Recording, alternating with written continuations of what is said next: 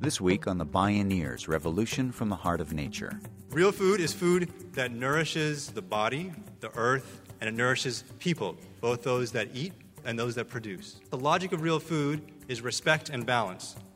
I'm Neil Harvey. Please join us this week for Radical Patriotism, Growing Growers and Seeding Leaders for a Real Food Future on The Bioneers, Revolution from the Heart of Nature.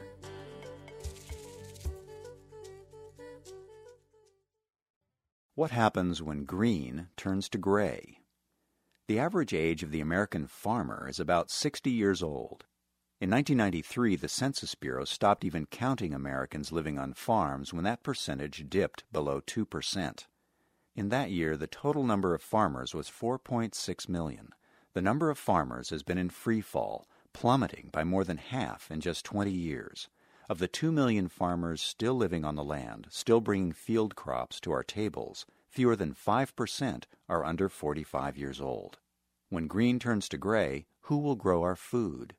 In the face of these dire statistics, the U.S. Secretary of Agriculture addressed the U.S. Senate and called for 100,000 new farmers to revitalize rural landscapes and to invigorate urban food production.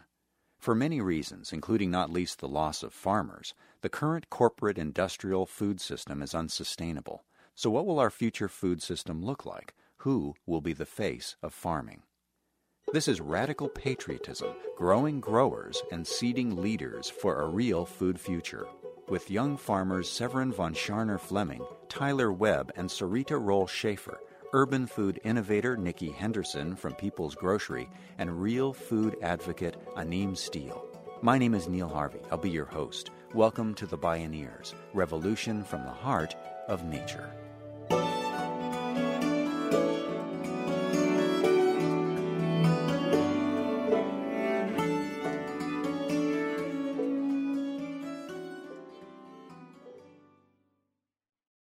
In the 1960s, while farmers were increasingly being driven off the land by the intense corporatization of agriculture, a seed head of back-to-the-landers dispersed around the United States. They seeded what became the organic food sector. As green has turned to gray, today these agricultural pathfinders are the elders for a new generation of innovation and social change. Young farmers, food entrepreneurs, and advocates for food justice are turning the crank of the evolutionary spiral.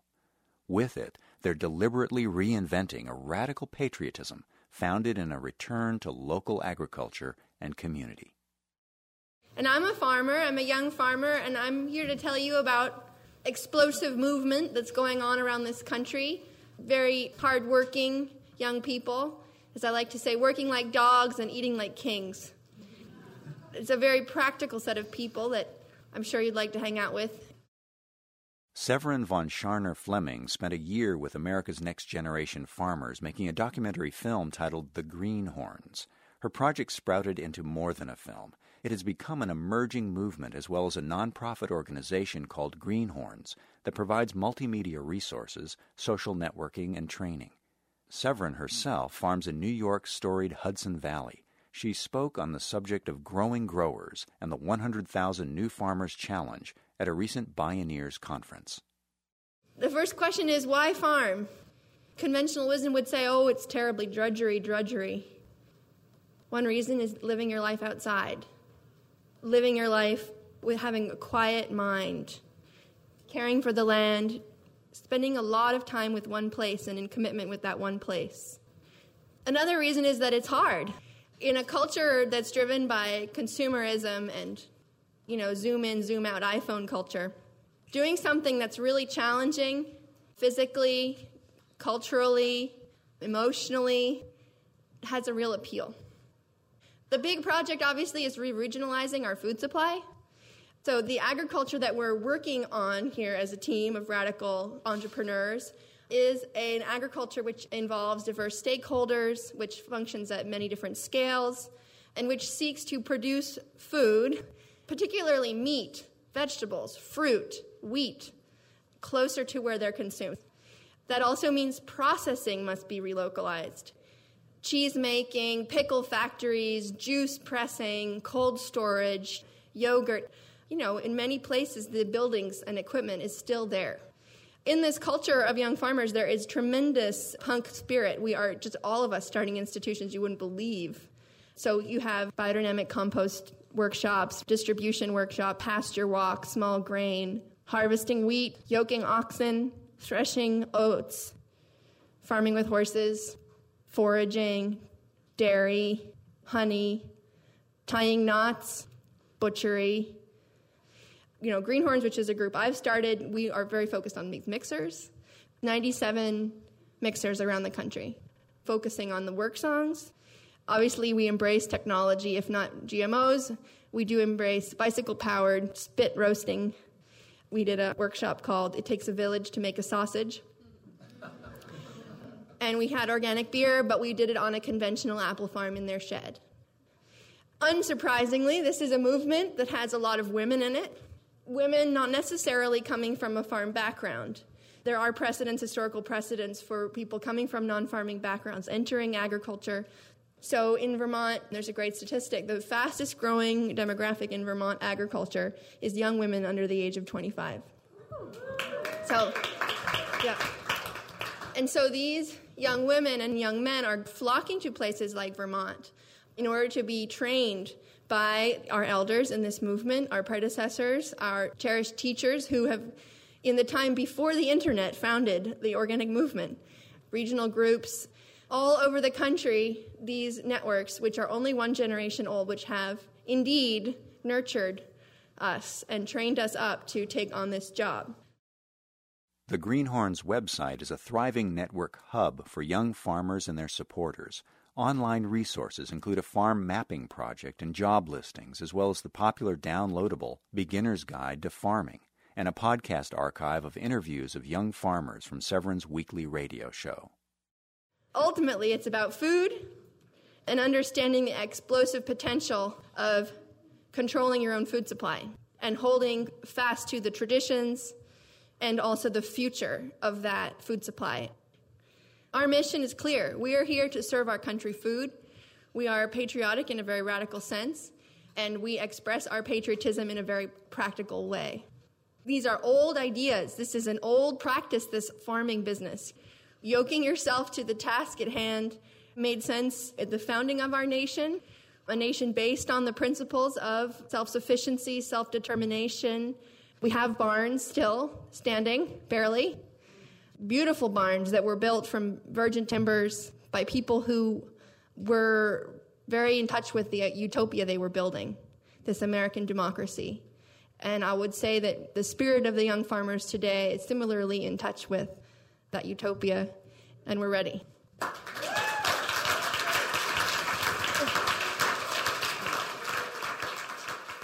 Severin von Scharner Fleming. With many others, she shares the grandeur of the vision of a radical patriotism to serve the country food, that is, while building food self-sufficiency and self-determination. Tyler Webb is a young dairy farmer from Franklin County, Vermont. During the summer break from his graduate studies in agronomy and grazing management at University of Vermont, Webb's advisor gave him a choice: sit in the lab and count fecal parasites and sheep turds, or get out there and just start farming. Webb decided to rent 40 acres of pasture near Burlington for a small herd of dairy cows. He got hooked immediately. He loved working outside. Now his teachers were cows, and they started grading him strictly and in real time. There's something amazing about dairy cow will tell you every day when you mess something up. And it's really easy to mess things up. You know, the ecological world is a complicated place, and it's hard to be the hub in the middle of that and to try to make the best decisions and to try to observe what's happening. I really wanted to have that feedback loop. I wanted those cows to tell me every day, you know, how things were going. And so I put together a herd of 18 cows, and I had never milked a cow before, by the way. I'd never been in a dairy barn. I came home, and there's a calf.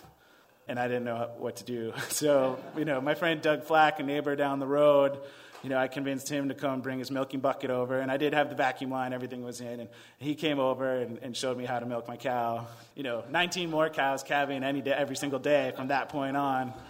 And somehow made it through. And we're a 350 to 400 acre farm, milking 45 cows. and we've won a Gold Milk Quality Award every single year since we've been doing it. So, yeah. Webb's Farm is part of Generation Organic, a program to nurture young farmers started by Organic Valley, the largest organic farmer-owned cooperative in North America, with annual sales of more than $500 million, and also a sponsor of this series. The company provides the mentorship new farmers need to get started and become successful in the business of agriculture, sometimes in partnership with other committed organic companies such as Stonyfield Farm. One of the unique aspects about Organic Valley as a co-op is that it's a farmer-owned co-op, and the unique aspect of the business structure is that you generate enough money, to pay the expenses, and then you pay the farmers, and then everybody else gets what's left. There's no sort of impetus within the business structure to cut corners and cheapen things. The farmers really set how we want to farm. And often cases, it's above and beyond the organic standards. We're looking into animal welfare things. We're increasing our pasture standards. We also have a partnership with Research Studies with Stonyfield, where we're doing work on just as farmers trying to learn more about our cows and our impact they're having on the land base, what they're eating, but also specifically like from atmospheric carbon sequestration, managing your cows in an intensive rotational grazing system, managing large tracts of land in constant vegetative vigorous growth, the impact that would have on sequestering atmospheric carbon from moving your cows every 12 hours versus every 24 versus every 4 days. These are initiatives within the co-op, which is just, an interest in taking those steps towards understanding that. We now are trying to actively involve the next generation of farmers. We built 2 cabins on our farm, and we have a posting on the Grow Food website and attract farm interns every year who come and join us from May into November. And Melanie and I have built a farm where it's just us 2 and our 2 interns. So, awesome.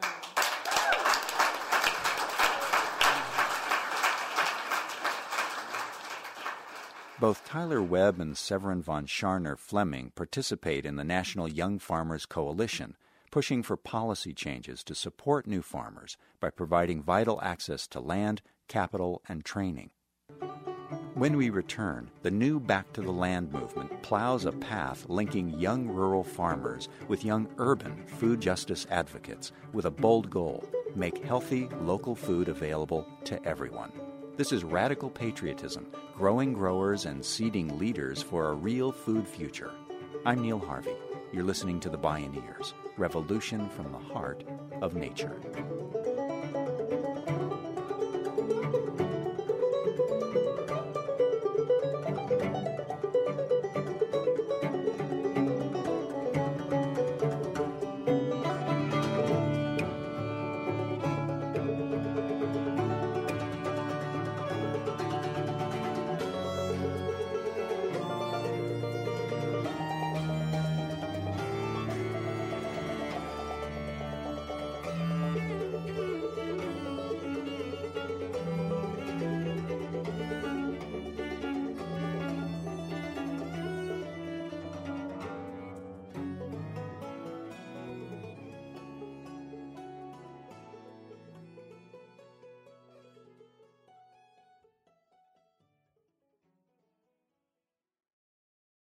Bioneers Revolution from the Heart of Nature is made possible in part by John Masters Organics. Feel good about looking good. Learn more at johnmasters.com. Free distribution of this program is made possible in part by support from listeners like you.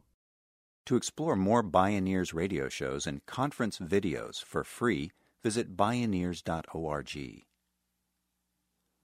100,000 new growers is a long row to hoe. Growing growers requires new strategies for next-generation farmers to connect with trainers and mentors and to support each other both online and on the ground. After years of traveling and working on farms around the world, Sarita Roll Schaefer and her husband Ethan had seen a need for an online networking service. With a laptop and $200, the Grow Food website was born. Farmers log on and set up profiles about what they're willing to teach and what they want to learn. In its first 10 years, Grow Food connected nearly 25,000 farmers with more than 2,500 farms and food projects in the U.S. and 54 other countries. The best parts of running this organization simultaneously to training and farming ourselves was that we really got to see how some of the best models of teaching agriculture. And one example that we came across is an organic farm school in Paraguay. We were in Argentina working with a farm down there that teaches biointensive agriculture, and met a teacher from this school in Paraguay who said, well, you know what, we do all of the stuff that you're talking about with renewable energies, teaching kids how to do value added, and the really awesome thing about our model is that we're financially self-sufficient. And I was like, financially self-sufficient? Really? I turned to Ethan and I said, we've got to go to this place. I don't know how it's going to happen, but we're going to find out, A, if they're telling the truth, and B, how on earth they're doing it in Paraguay, of all places. And I had a year-long opportunity to work with these folks and go down, and it was started by a microfinance organization. I think that's another key. Again, people coming from different industries, seeing through different eyes, who have different tools approaching agriculture. And they started with recruiting the children of the rural microcredit clients and started training them.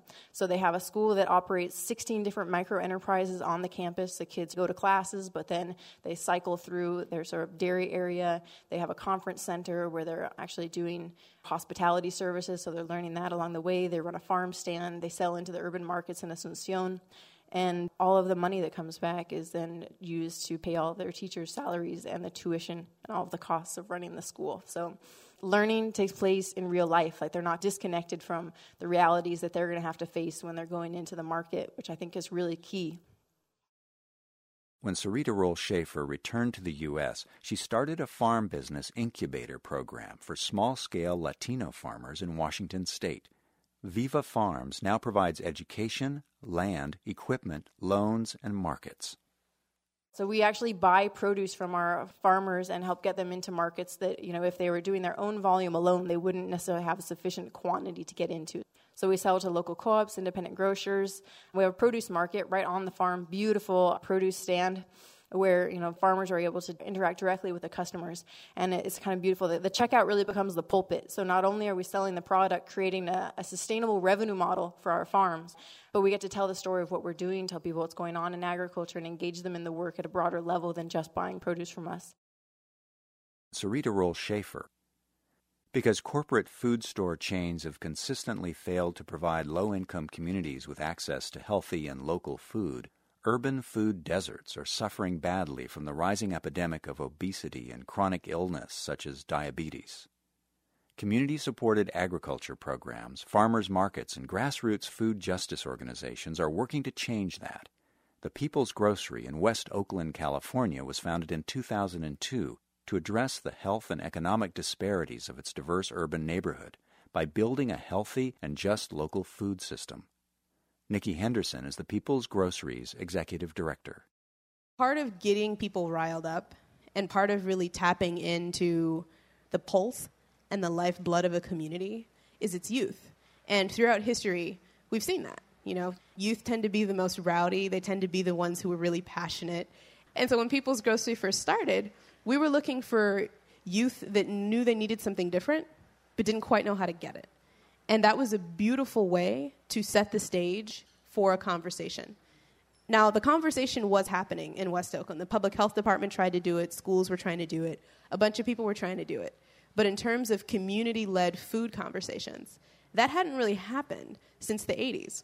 This was youth riding around in a van, the Mobile Market, if anybody remembers that. Youth riding around in a van with hip-hop blasting, really loud colors they were wearing, selling food on the corner, right? Perfect outreach tool. The People's Grocery first began working with high school students, teaching them about food and healthy eating. But as the saying goes, they found, it takes a village. We shut down our youth program because we weren't getting results. The youth would be changed, but then if their parents who were buying the food weren't buying the kind of food that now they're jazzed about eating, it might last for another 3 months while they tried to argue with everyone around them to try to keep that lifestyle, then it would go away. And so that's why we now work with families. And we do that through a mixture of place-based work. So we have a garden that demonstrates what the change actually looks like.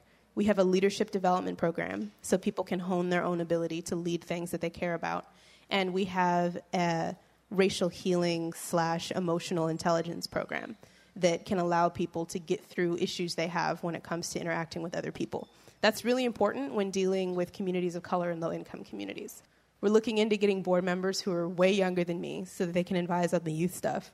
All but one of my staff is older than me. And the fact that we're such a mixed generational group, my ability to be a youth leader has quadrupled just in this short space of time because of what I've been pushed into, being in an intergenerational space and having different age groups all around me, having to push my leadership in a different place.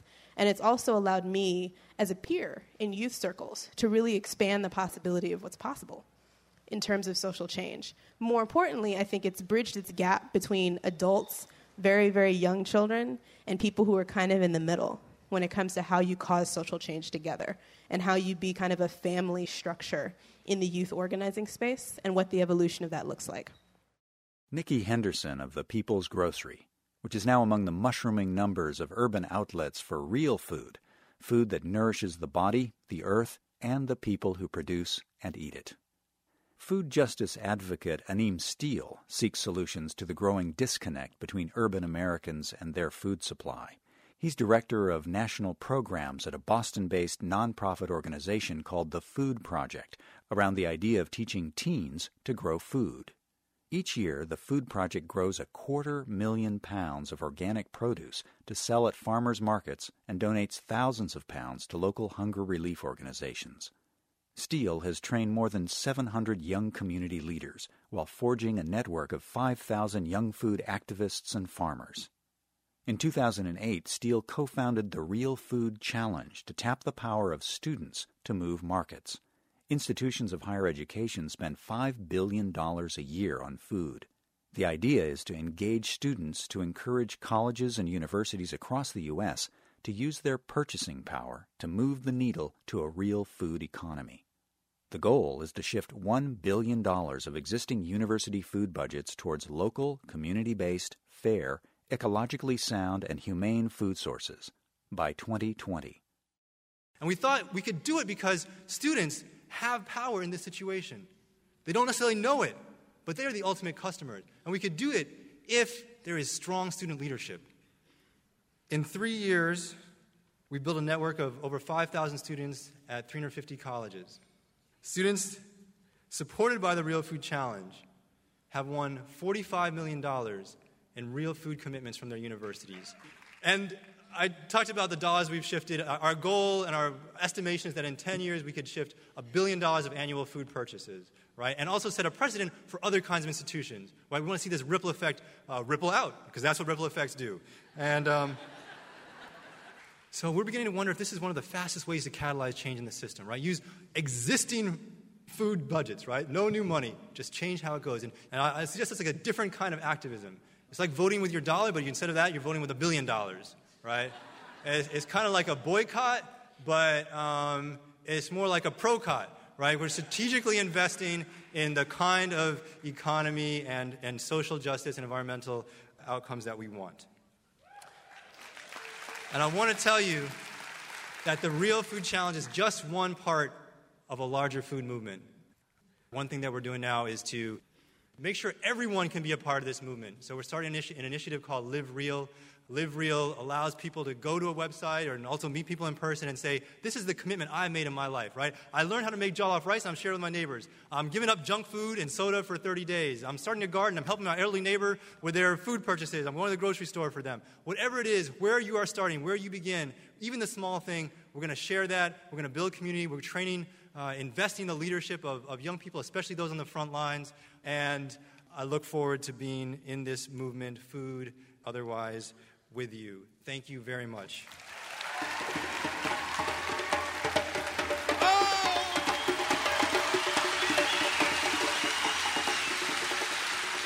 Aneem Steele.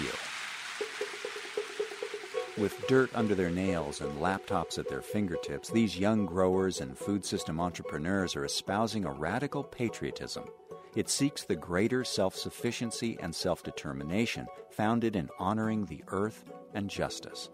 The checkout line is the pulpit. It runs on clean energy and pedal power and knows how to move markets. While youth are its pulse and lifeblood, it's intergenerational and family-friendly, Because when green turns to gray, new growth makes it green again. As the iconic conservationist and environmental visionary David Brower once said, "I'm always impressed with what young people can accomplish before grown-ups tell them it's impossible." Radical patriotism, growing growers and seeding leaders for a real food future.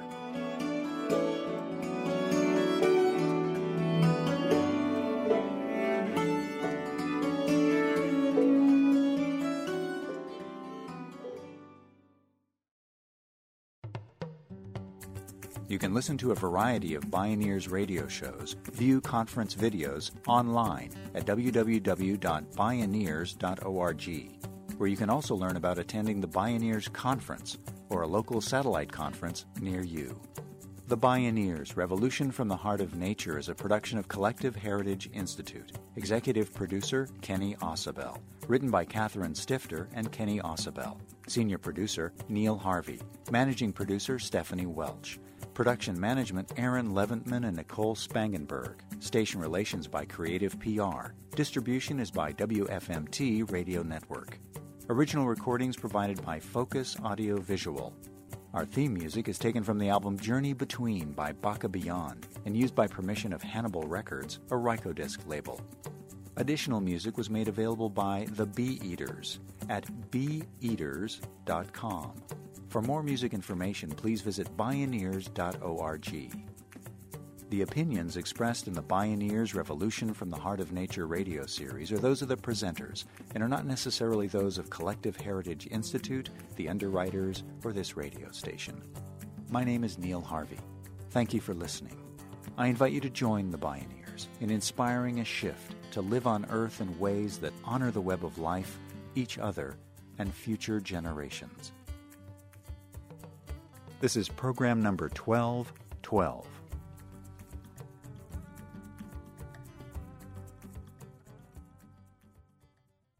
This series is made possible by Organic Valley Family of Farms, organic and family-owned since 1988. Learn more at organicvalley.coop. And by Park Foundation, dedicated to heightening public awareness of critical issues. For more information, visit www.bioneers.org or call 1-877-BIONEER.